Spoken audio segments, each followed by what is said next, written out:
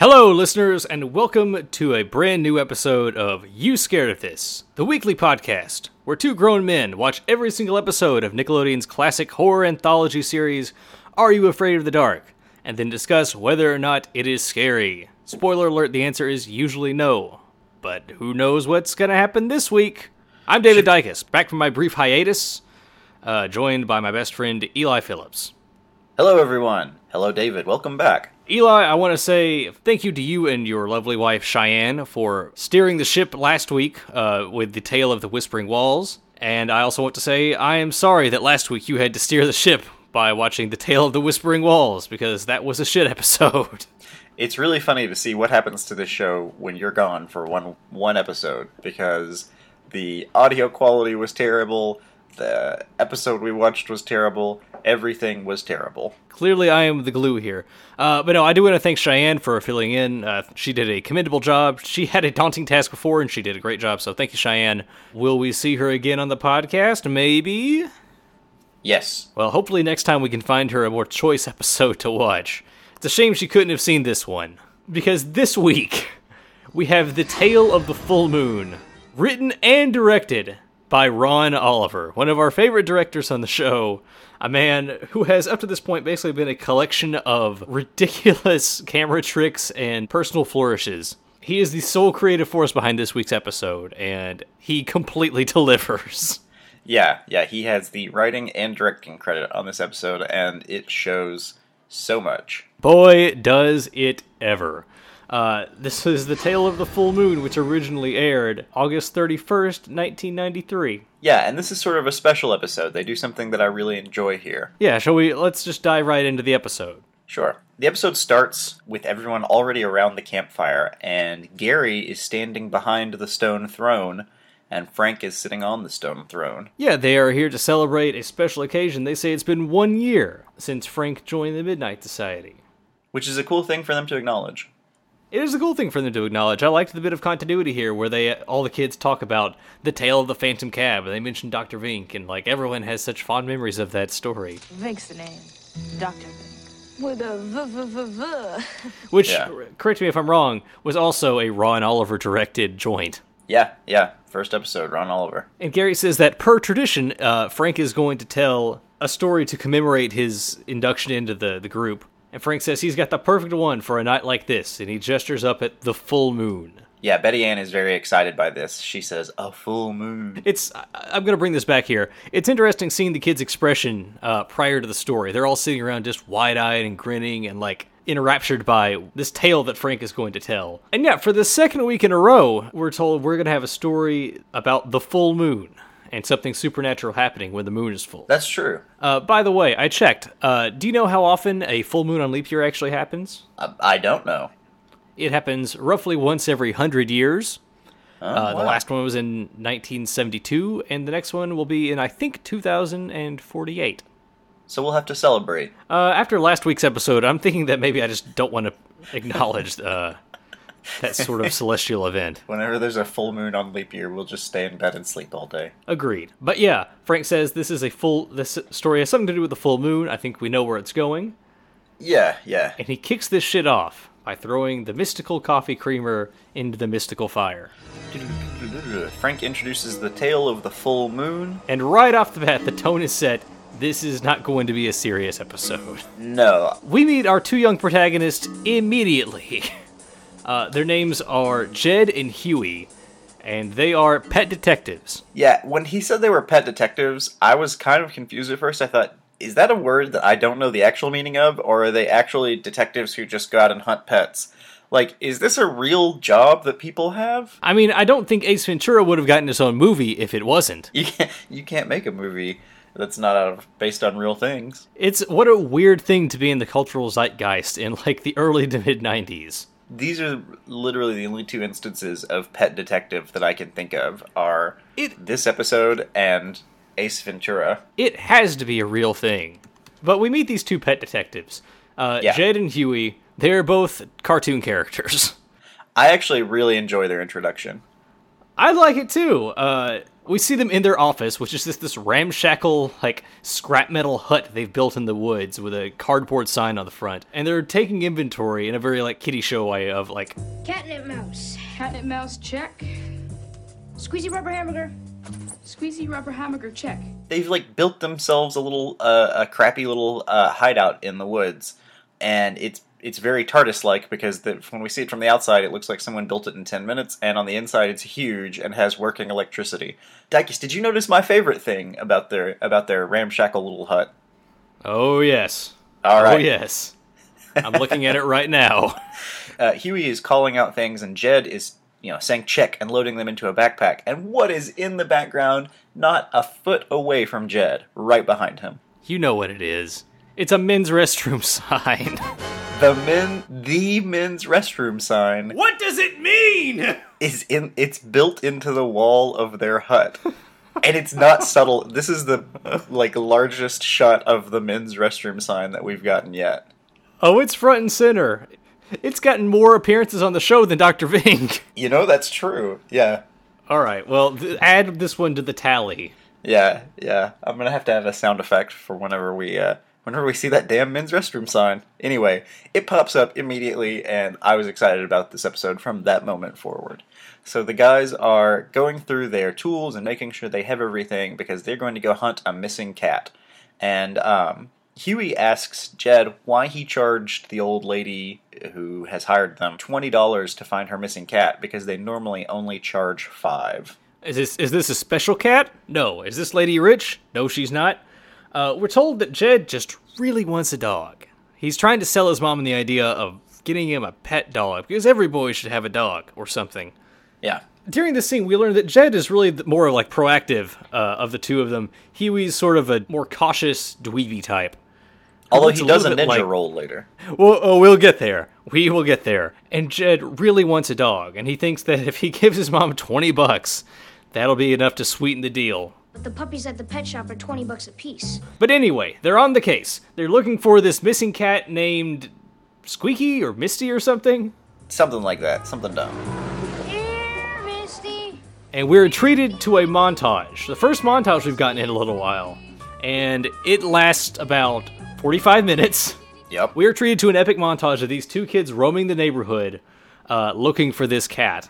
It is a lot of great shots, though. I feel like they probably had a lot of fun with this. We see, from inside a garbage can, we see someone take the lid off of a garbage can and, shout down into it. We see one of them with a comically oversized magnifying glass, looking at the stairs up to someone's front door. This whole thing might as well be Ron Oliver's demo reel, because all of his signature, goofy cartoon shots are in effect here.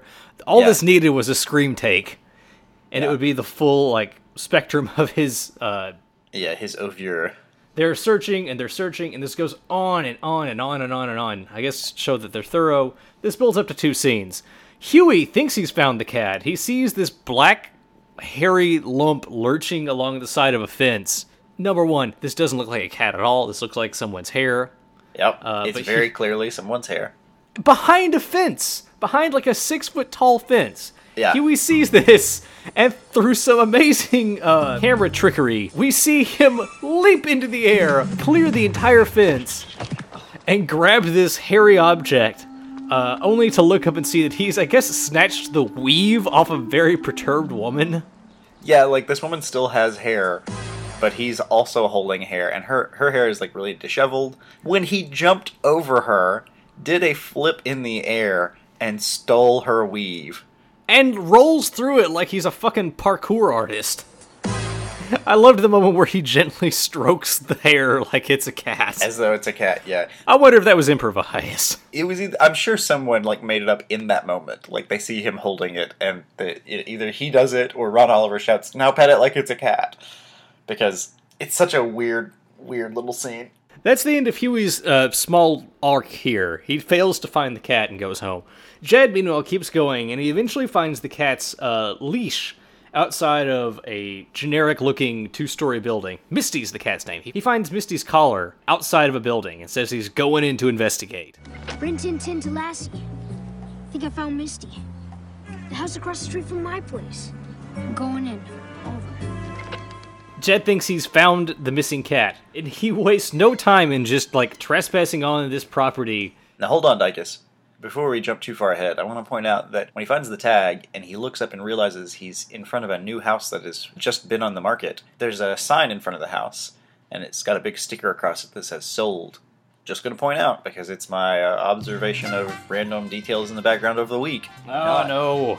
Not the bathroom sign this time, because that was too obvious, too easy. Do you see the for sale sign? I'll go to the door. I don't think I can see it. The for sale sign that he walks past when he's walking up to the front door of this house is the exact same for sale sign used in The Tale of the Lonely Ghost.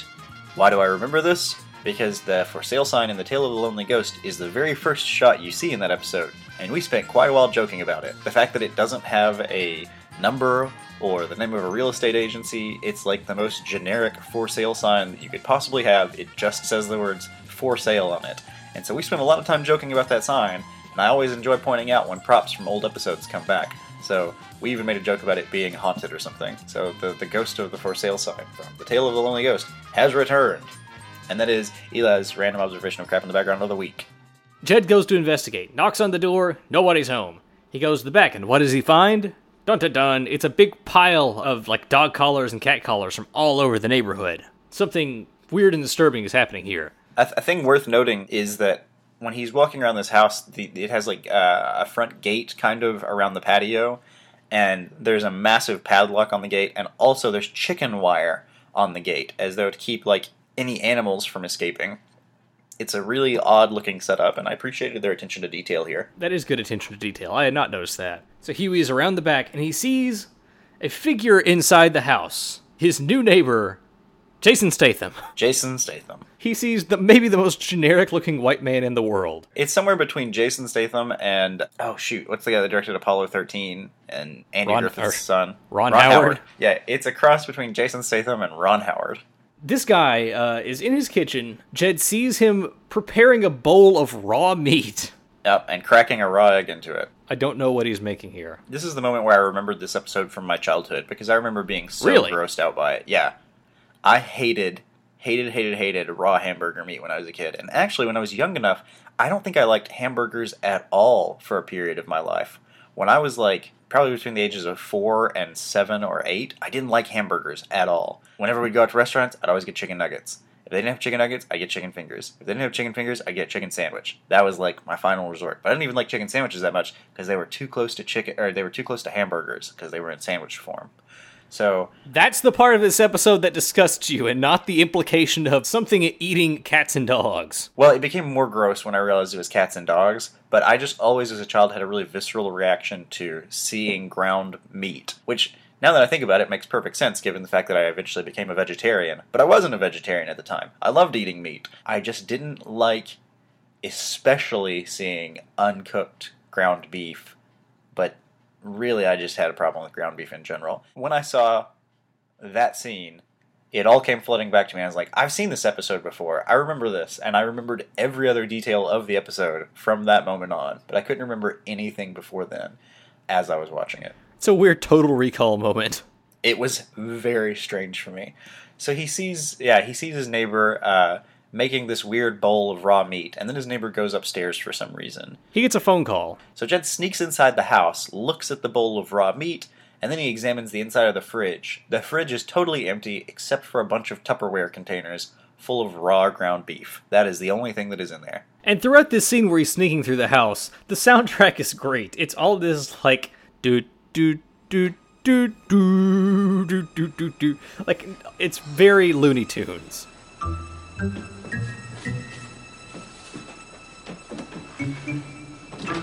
But yes, again, something suspicious is happening in this house. All they have in the refrigerator is raw meat. And at the least opportune time, Huey tries to contact Jed through their walkie-talkies. Glass eater to 10. I gotta go home for dinner. Jason Statham hears this upstairs, and he says, "I'll call you back."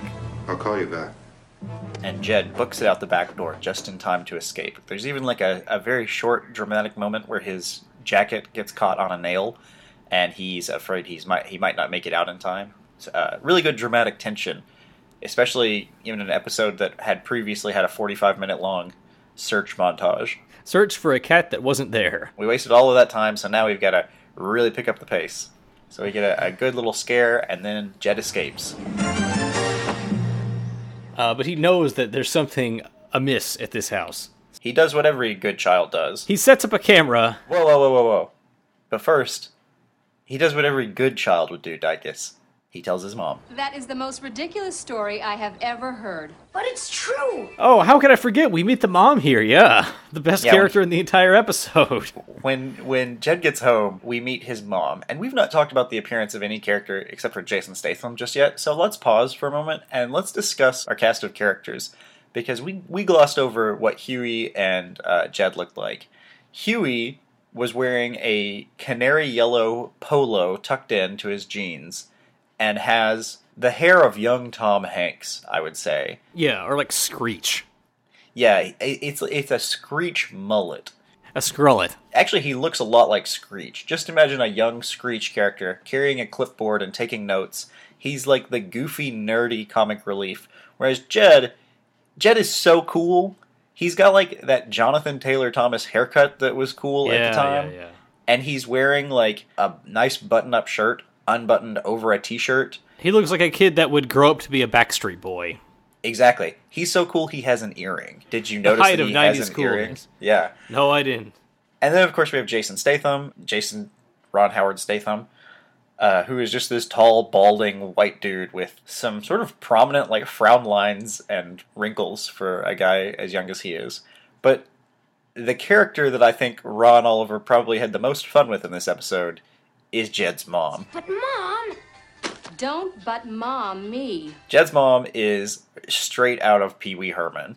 She has, like, this 1960s sort of, like, bouffant haircut, and she's wearing this very 50s, 60s sort of gypsy-looking outfit that's got, like, a plunging neckline. She's like a cartoon version of Amy Winehouse. They're sitting in their home, and it's all of the furniture is very 1950s. It looks like something out of Johnny Bravo. And she's holding a martini? Yeah, it's this weird, like, 50s, early 60s freak-out thing. Like, it's all kitsch. A black velvet painting on the wall. And throughout this entire thing, again, not to draw too much attention to the music, there's this weird surf rock playing in the background anytime there's a scene at the mom, like, anytime the mom is in the shot. Oh, they have a lampshade with tassels on it. It reminds me of that Simpsons episode where John Waters is the... Yeah.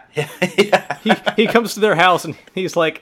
They're like, does our house have any camp value in it? And he says, like, everything in this house does. Everything in this mom's house has camp value.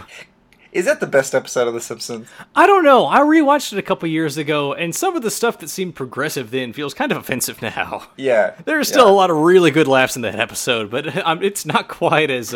It feels of its time. That's fair. I don't think nowadays you would have them... If you're trying to, like, improve people's perception of gay people, you wouldn't have Homer and Bart go to the gay steel mill and have them all say, "Hello! Has the whole world gone insane?" Oh yeah, hot stuff coming through.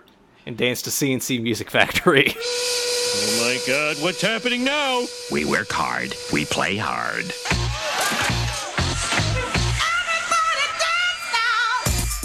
Yeah, stereotyping. Bad. Anyway, back to this mom.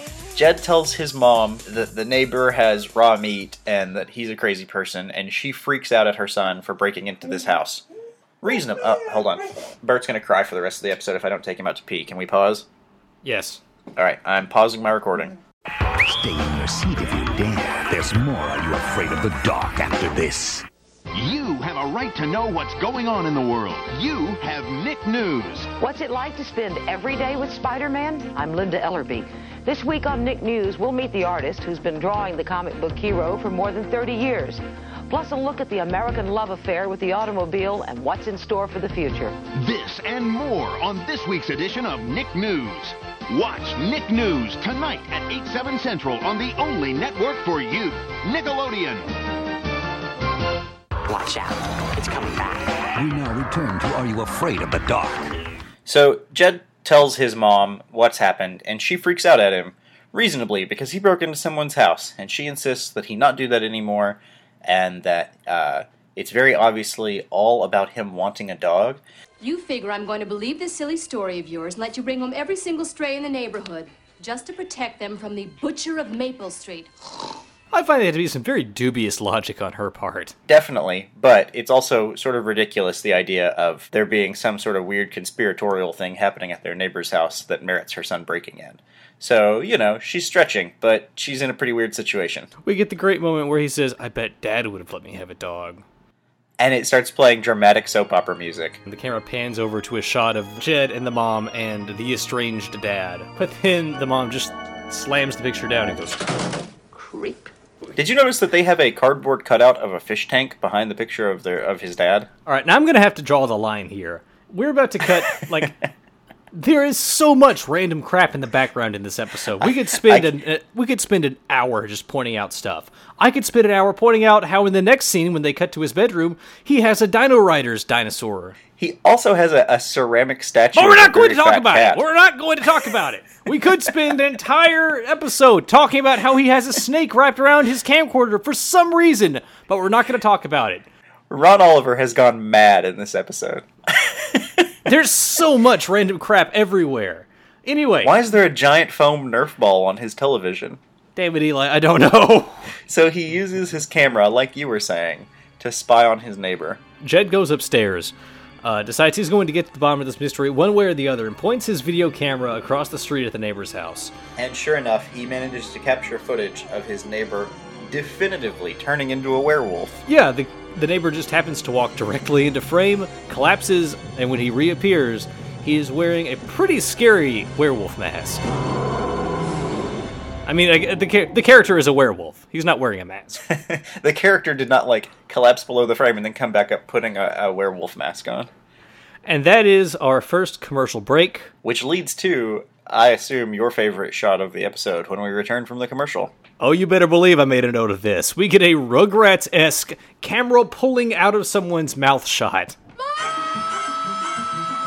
It's the most Ron Oliver thing ever. His mom bursts into the room wearing one of those, green mask things that you put on for going to bed as part of your beauty regimen. Obviously, she's not buying this werewolf story. For some reason, Jed can't find the videotape he just shot of it. Yeah, it's like it recorded the first couple seconds before the guy walks up, but then it stops working for some weird reason. So in another great Are You Afraid of the Dark cliché, the next scene we have is two kids who have just made a trip to their local library to find out about the problem. How many episodes of this show have been solved by a trip to the library? I don't know, but I do love any time a show has a shot of the spine of a book with someone's head barely peeking over it reading it, so that you can read the back of the book and know what they are reading. It's like a really corny way to start your scene of exposition. Jed and Huey have gone to the library and they've checked out Huey a book on something supernatural. They're reading about lycanthropy. Shapeshifters in History is the name of this book.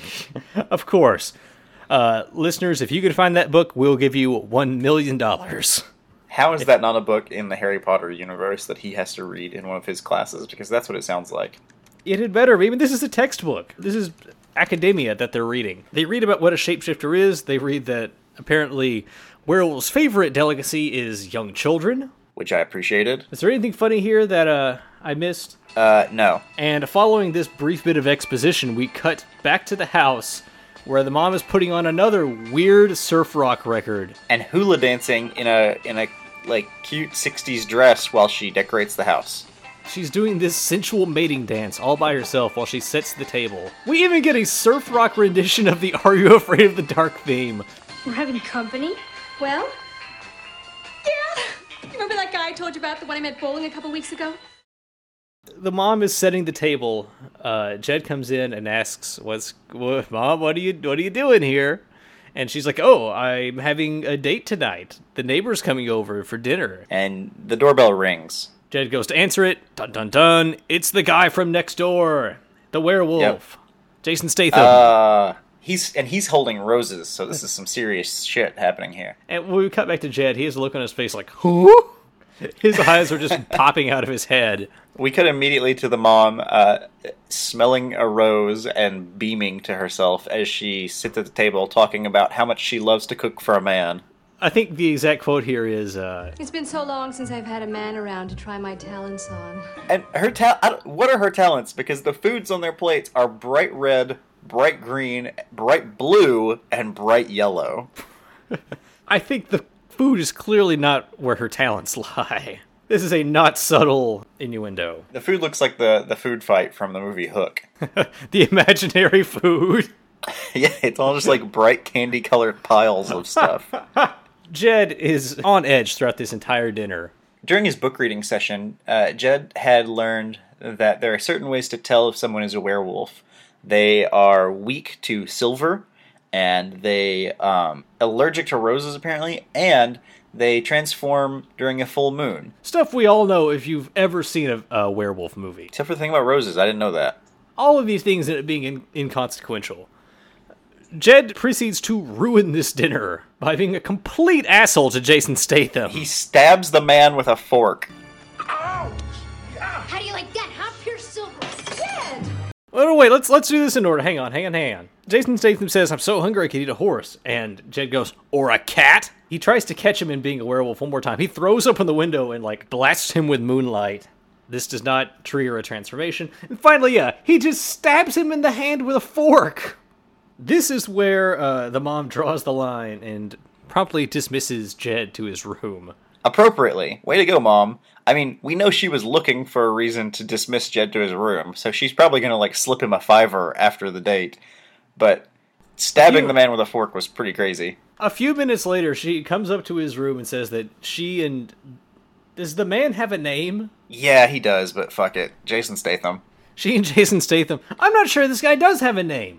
He definitely doesn't have a first name. He's only known as Mr. Anchors. She and the man are going out for coffee. She tells Jed that his food is in the Kelvinator. Your dinner is in the Kelvinator. Yeah. Just to really reinforce the whole Leave It to Beaver 50s thing they have going on. And when she leaves, Jed immediately calls Huey and says, "We've got to put an end to this tonight." Huey, by the way, answers the phone sitting in an old-timey bathtub wearing a shower cap and goggles. He's taking a bubble bath in a clawfoot bathtub, has his walkie-talkie with him. Where did they find all these props? I don't know, it's wonderful. The shower cap he's wearing has, flowers attached to it. Oh my god, this is a visual tour de force for Ron Oliver. We cut to Huey and Jed meeting up at night at the neighbor's house. They've brought flashlights. Maybe we should come back when there's somebody home. Like noon? So these two chuckle fucks sneak up to the house with their rinky-dink little flashlights and a crowbar. And sneak up to the back door. Yeah, Huey is scared out of his mind. He does not want to be here, and Jed is very insistent. He's dragging his friend along. He pulls off his backpack and reveals that he has a crowbar. We got another wonderful exchange. This isn't happening. He's not really doing this. He's not really doing this. He really did it. They break into the house and start investigating. But something's different this time. This time all of the meat has vanished. The cupboard is bare. The refrigerator is empty. But Huey does find one crucial piece of evidence. Jed? Yeah? What does this guy look like? I don't know. Just like an average guy. Kinda tall? Yeah? Kinda bald? Yeah, why? What difference does it make? Because I think he has a twin brother. And at that moment, the werewolf springs up at them. The werewolf appears in all its ridiculous glory. And the boys scream and run off. So as it turns out, the whole reason that the silver didn't work, and the full moon didn't work, and the roses didn't work, is because the guy that was on a date with Jed's mom, Jason Statham, is not a werewolf. That's right. He pulled an old The Prestige trick on them. And it turns out it was his twin brother all along. And the twin werewolf appears. And we get an epic chase scene throughout the entire house. Dutch angles and screaming and running. Dutch angles are in full effect. The music is more kooky, like organ music. The werewolf himself moves like he's a member of the fucking Putty Patrol. Like every time he appears, he jumps into frame, facing the camera and goes, "Ugh!" And waves his arms around. Yes. You couldn't see me doing it, but I was doing that here as I was recording. The kids make their way to the end of the hall. The end of the hall, the highest room in the house, the dead end. And it's a room covered with scraps and chicken wire, and they've gone into the monster's lair. Yeah, they've accidentally locked themselves in his room. There's just a torn up mattress on the floor and a bunch of broken dog collars, and a picture on the wall with the word "mom" written on it. Yeah, I noticed that. A black and white photo of a woman with the word "mom" scribbled on it in crayon. It's a photo. It's a black and white photo, framed, hanging on the wall next to a bunch of chains, and it just says "mom." Oh, we've got to stop talking about the background stuff here. The monster breaks in. The monster has them cornered. It looks like our heroes are about to be eaten by a werewolf. When suddenly, Jed pulls out Chekhov's whistle. He grabs the dog whistle he's had this whole time. The dog whistle that was referenced at the very beginning of the episode. He gets the kick-ass one-liner before he does it. Bad dog. How does he know it's going to work? He could be, screwed here. That would have been much funnier if he'd said the line and it hadn't worked at all. Bad dog. Cut to Frank, the end. And everyone in the Midnight Society is, shocked. David is crying. That is not what happens. Instead, the werewolf falls to its knees, covering its ears. As the boys back towards the door. The picture of Mom. He collapses next to the photo of his mother. That's going to be the cover photo for this week's episode, by the way. If you want to see this, go to our Facebook page. So as the kids are escaping, they're prevented from leaving by Jason Statham, who comes through the door. Yeah, he's returned from his date. He says there's an explanation for all of this. Which makes you wonder, was he bringing Jed's mom back to his place to, He goes over to his brother, pets him on the head, and says, "Lycanthropy is a terrible disease. Did you know that every year, as many as..." I'm starting to do a joke there, it's not going to work. For just 7 cents a day. Jason Statham comes in, says that it's his brother and he has to take good care of him, that others have suggested that he put his brother out of his misery, but he can't do it. And then we get the twist, which is the mom entering. I already know. Because I guess we talked about it over coffee. That this man's brother is a werewolf. Jason Statham says, there are other kinds of family. I take care of my brother, and, maybe we can take care of each other, or something. Jed looks at the werewolf, and the werewolf smiles a big, ridiculous grin. It's panting like a dog, while Jason Statham pets it. It's even scarier than when it's scowling. I was impressed with the fact that their mask was able to articulate in that way, though. Yeah, I was too. The mouth can't close, but it can smile and it can growl, and that's about it. Fortunately, the episode doesn't call for any more range of emotion than that. So we cut to the future, and we're told that Jed's mom married the man. It wasn't long before Jed's mom married the man from across the street. They all moved in together, like a family. And that Jed finally got to have his dog. It's a great scene. Everyone is wearing Hawaiian shirts, and Jason Statham is grilling.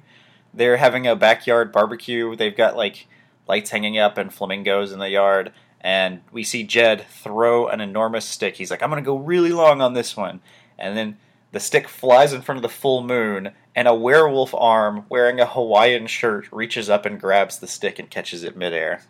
Yeah, you just see the hand from the bottom of the frame reach up and grab the stick like it's I don't know, what did this remind you of? Like a propaganda poster or something? It looks like a raised fist or something in front of the full moon. I'm going to make a poster of that. And that's our closing shot. That's it. We cut back to the Midnight Society. And if you'll remember, at the beginning of the episode, they all have these big smiles on their face. They are all really excited to hear this story. When we see their expressions after this story ends, their faces clearly say, what the fuck was that? David in particular looks heartbroken. I'm not sure what his acting choice was there, but he looks incredibly disappointed in his decisions in life. We got rid of Eric for this. Frank says the end. The story. There's no discussion of the story. No great job, Frank. None of that. They just tell him, all right, moving on. Well, Frank, since you've been here a year, we got you a special surprise. Frank looks kind of nervous at this. They pull out a bunch of hot dogs. They say, we got you some Franks, because your name is Frank, and they're Frankenfooters.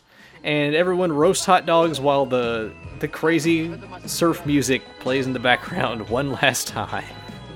And then Rockin' Awesome theme song. Rockin' Awesome theme song, motherfuckers.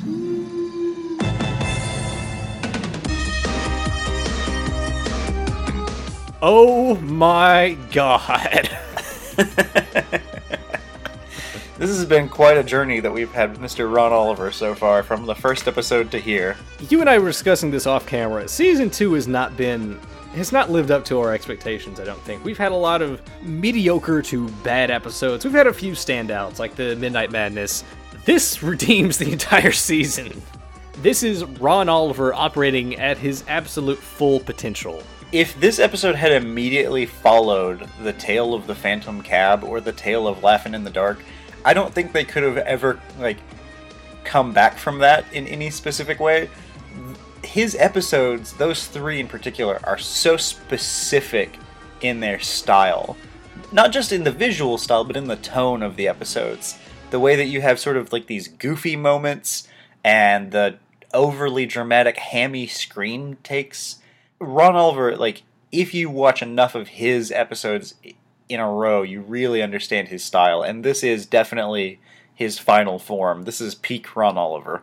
There's a clear tone throughout the entirety of this episode, which is we're not taking any of this seriously.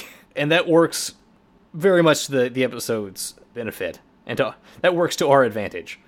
This is after 2 relatively serious episodes, this is a great palate cleanser. It's hilarious. The music is great. The characters are great. We have clearly defined characters in this one, even if they're all cartoon characters, which helps it a lot. So I would say definitely track this one down. This is a remarkable episode that I don't think a lot of people talk about. It's weird to me that it's not a more iconic episode, because it's so much fun. As a werewolf story, it's such a great werewolf story. The twist of it is really fun. The werewolf himself is just scary enough. I mean, he's in no way scary at all, but he's just scary enough to not ruin those scenes. They give it just enough. It's a scary mask. It has these very, beady eyes, and the teeth are huge and slimy. But it's not on screen long enough. None of the scenes that it's in. I mean, I guess if I was no older than 6 years old and I saw the scene where he turns into a werewolf and the chase scene, I would think this was a legitimately scary show. But the second you're 7 years old and up, you start to see the humor of this episode and you realize how fun it is. It's just great. Eli, you already touched on it a little bit, but I guess I'll go ahead and ask the question. You scared of this? I'm only scared of not getting more of this. This episode is, like I said, the age limit on this is 6. Anyone 6 years old might be scared of this, but anyone else in the world, I think, is going to find this episode fun and funny. And it's just not a scary episode.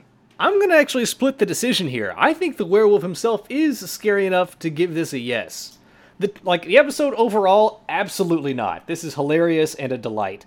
The werewolf, though, before he is relegated to being a joke, before he's hopping around like a putty patrol, he's actually kind of scary. Like we said, this is a very detailed mask, and I think if I were maybe a little older than 6, I think it might have scared me. So I'm going to give this a very conditional yes.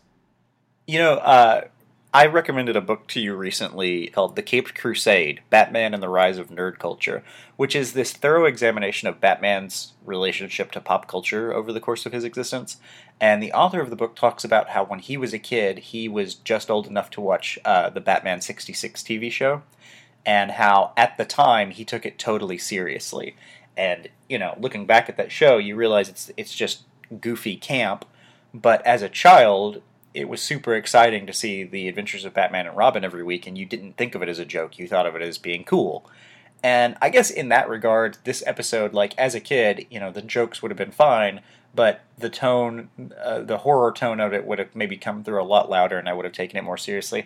So even though I think that as a kid I wouldn't have been scared of it, I can definitely see what you're saying about someone, maybe 7 or 8 years old even, still being scared of that werewolf, because like the ghost in The Tale of the Frozen Ghost, the visual of that werewolf is scary. And if you're a kid who is afraid of werewolves in any way, that could very easily become sort of the iconic image that you keep in your mind. Yeah, we talked about this before. The scary stuff is what sticks with you when you're a kid. And as a kid, you don't really know what camp is. It's just why are all these characters behaving in this bizarre, surreal manner? Yeah. You know what I mean here. A very conditional yes, but I wouldn't change a thing about this episode. Fair assessment. is it the best episode of Season 2 so far? That was something that you brought up with me, and I think it's worth discussing. Season 2 has episodes like this and episodes like The Tale of the Midnight Madness. I think this is going to be a situation kind of like what we ran into in Season 1, where we loved Lonely Ghost and we loved The Tale of the Dark Music, but for totally different reasons. I think Midnight Madness is probably a better representation of what DJ wanted Are You Afraid of the Dark to be. An episode with some comedy, but some actually genuinely frightening moments, whereas The Tale of the Full Moon is borderline parody. The Tale of the Full Moon reminds me a lot of those scenes in Angry Beavers where they're watching like 1950s TV shows. Yes. It's one of those expanded out into a full episode. So yeah, you saying that it borders on parody is really, really appropriate. Yeah, I'm looking over the list of episodes from this season. The Tale of the Midnight Madness, The Tale of the 13th Floor, and now this. Man, I can't even put the Frozen Ghost that high, if I'm being honest. I was thinking the same thing. Yeah, you know what? Here we are. We've been talking about how Season 2 has been kind of a letdown at points, but when I look at the list, it's got some of the best episodes of the series so far, and this is definitely high on that list. So, way to go, Frank. Way to go, Ron.